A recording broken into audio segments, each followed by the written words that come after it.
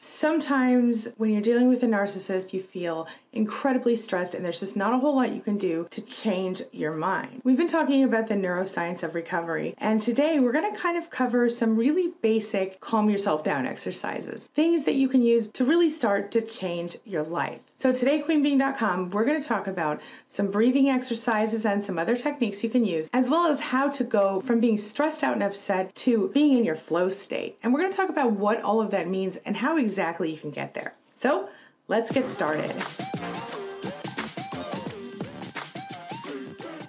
My name is Angie Atkinson, and on this channel I offer free daily video coaching to help you discover, understand, and overcome narcissistic abuse in toxic relationships.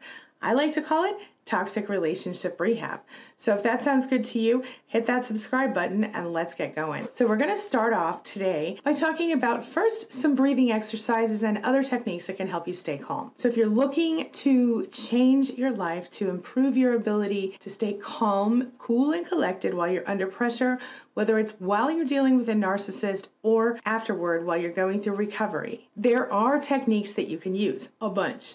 But we're going to start today with these three. One of the easiest ways to stay calm under pressure is to control your breathing. Once you learn how to do this, it will help you stay calmer and avoid being pushed over into that stress response that makes you sick in so many different ways. So let's talk about it. Take a look. Let's talk about equal breathing. This is a technique from yoga, which essentially requires that you breathe in and out through your nose.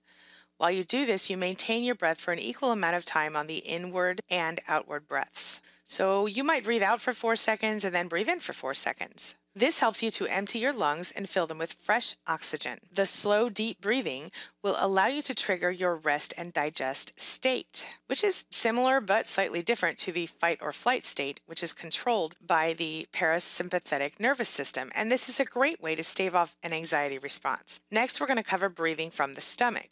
This is another breathing technique to try, and it's simply to breathe from the stomach.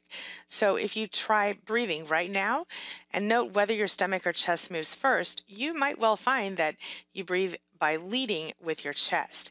This will limit the amount of oxygen that you can take in with each breath, and that can increase stress. Instead, breathe by first allowing your abdomen to expand. Use those muscles and expand your abdominal cavity. This will allow your diaphragm to drop into that space, opening up your lungs. Then you can follow by expanding your chest, and you will have more space in total to take in more oxygen. Let's talk about power positions. Power positions are those which have been shown by research to trigger the production of positive stress-fighting hormones. One of those is called the victory pose.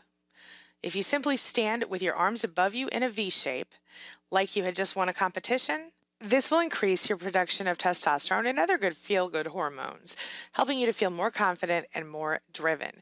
Of course, it's always best to do this kind of somewhere private before the event that you're nervous about. Now we're going to talk about the flow state. What's the flow state? How do you get to the flow state? How do you do it when you're under pressure? And what's the value of it? Ready? Take a look. How to tap into flow states for flawless performance under pressure. A flow state is a near mythical psychological state that makes us calm, alert, and highly able to react and respond to what's going on around us.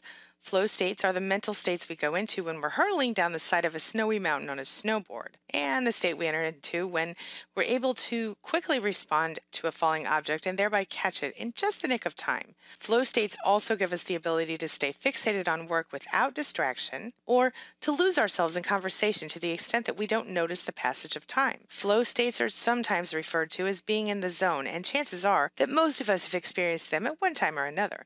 In fact, it's suggested that most athletic records were broken by athletes who had unintentionally tapped into flow states.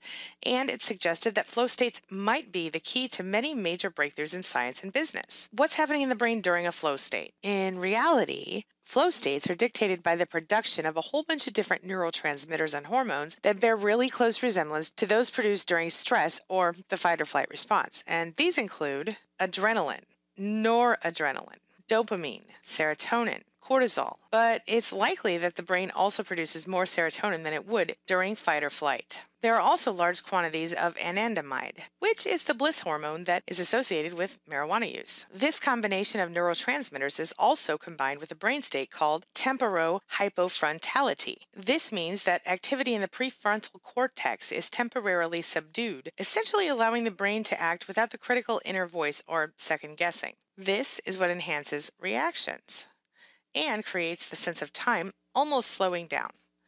Meanwhile, anandamide increases creative problem solving, while the serotonin and dopamine enhances the senses, reflexes, and more. So how do you trigger a flow state instead of anxiety? Well, essentially, the chemical makeup of a flow state is very similar to stress, but combined with bliss, the feel-good hormone.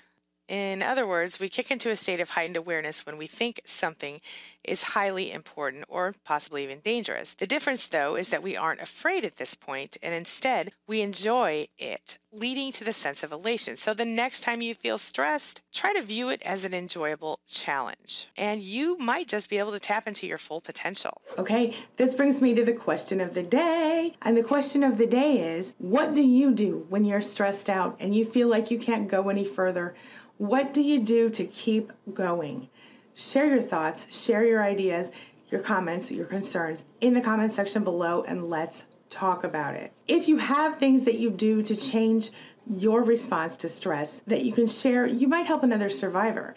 And if you don't know how you can calm down and be stress-free, or at least reduce your stress in the face of dealing with a narcissist, maybe you can try one of the techniques I listed here today. But if not, let me know that in the comments below, and let me know how else I can help you make your life better as you're going through recovery. Make sure you stay tuned, because in my next video, I'm going to give you even more ways that you can go inside your own head, make a few little tweaks, and start to change your life for the better. Thanks for being a part of my day and a part of my life, and hey, thanks for letting me be a part of yours. It really does mean a lot to me. Before I go, make sure you take a look at the videos I'm leaving for you right here, and check out the videos I've left for you in the cards above, because those are going to help you to become more connected with yourself and your recovery. And hey, don't forget to hit that subscribe button right there so we can stay connected and continue on this healing journey together. Now don't forget, you are never alone. You always have your family. I'll see you soon.